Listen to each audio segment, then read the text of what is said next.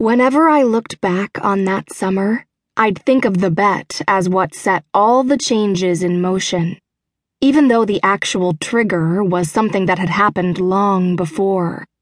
Before Mom left, and before I walked out the door myself, going anywhere I could to escape home. Maybe there was some unknown event in my mother's childhood that had shaped her into the kind of person who'd make certain choices that resulted in her absence. And maybe it went even further back than that, to who her parents were, and who her parents' parents were, and all that they had passed down through the generations. Sometimes I think you can draw a line from today back to the beginning of time and see how everything that happened was made inevitable by what preceded it. But it was that bet on a hot summer night that I would come back to as the starting point. Like that moment in The Wizard of Oz when things go from black and white to Technicolor. A switch was flipped, and things began to unravel in earnest. When it happened, I was in North Carolina, attending Camp Woodscape, an equestrian program for advanced riders, for the second summer in a row. 32 of us lived in a dorm adjacent to the barn and stables of Raleigh College's South Campus.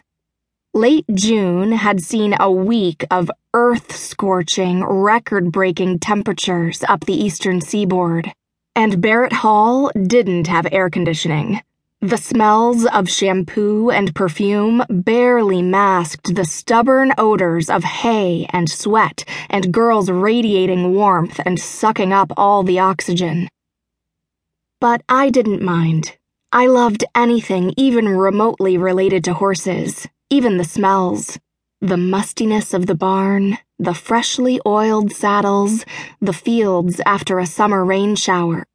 Those scents covered me like a blanket and made me feel utterly at home. More at home than I ever felt in New York, in my own house. In fact, the only thing at Woodscape that really got under my skin was my roommate, Beth Ann Bracely. Yes, of the Braceleys, as my Aunt Gigi would no doubt have noted. A Bracely Candies Bracely. While Beth Ann might have been heiress to a $500 million confectionery fortune, as far as I was concerned, there was nothing sweet about her. Beth Ann had had it out for me ever since the prior summer, when her Palomino, Pacifica, got a stress fracture that made him all but unrideable. Foolishly, I let her ride my horse, Orion, in a dressage competition that I hadn't qualified for myself. And then she got it into her head that Orion would be better off with her.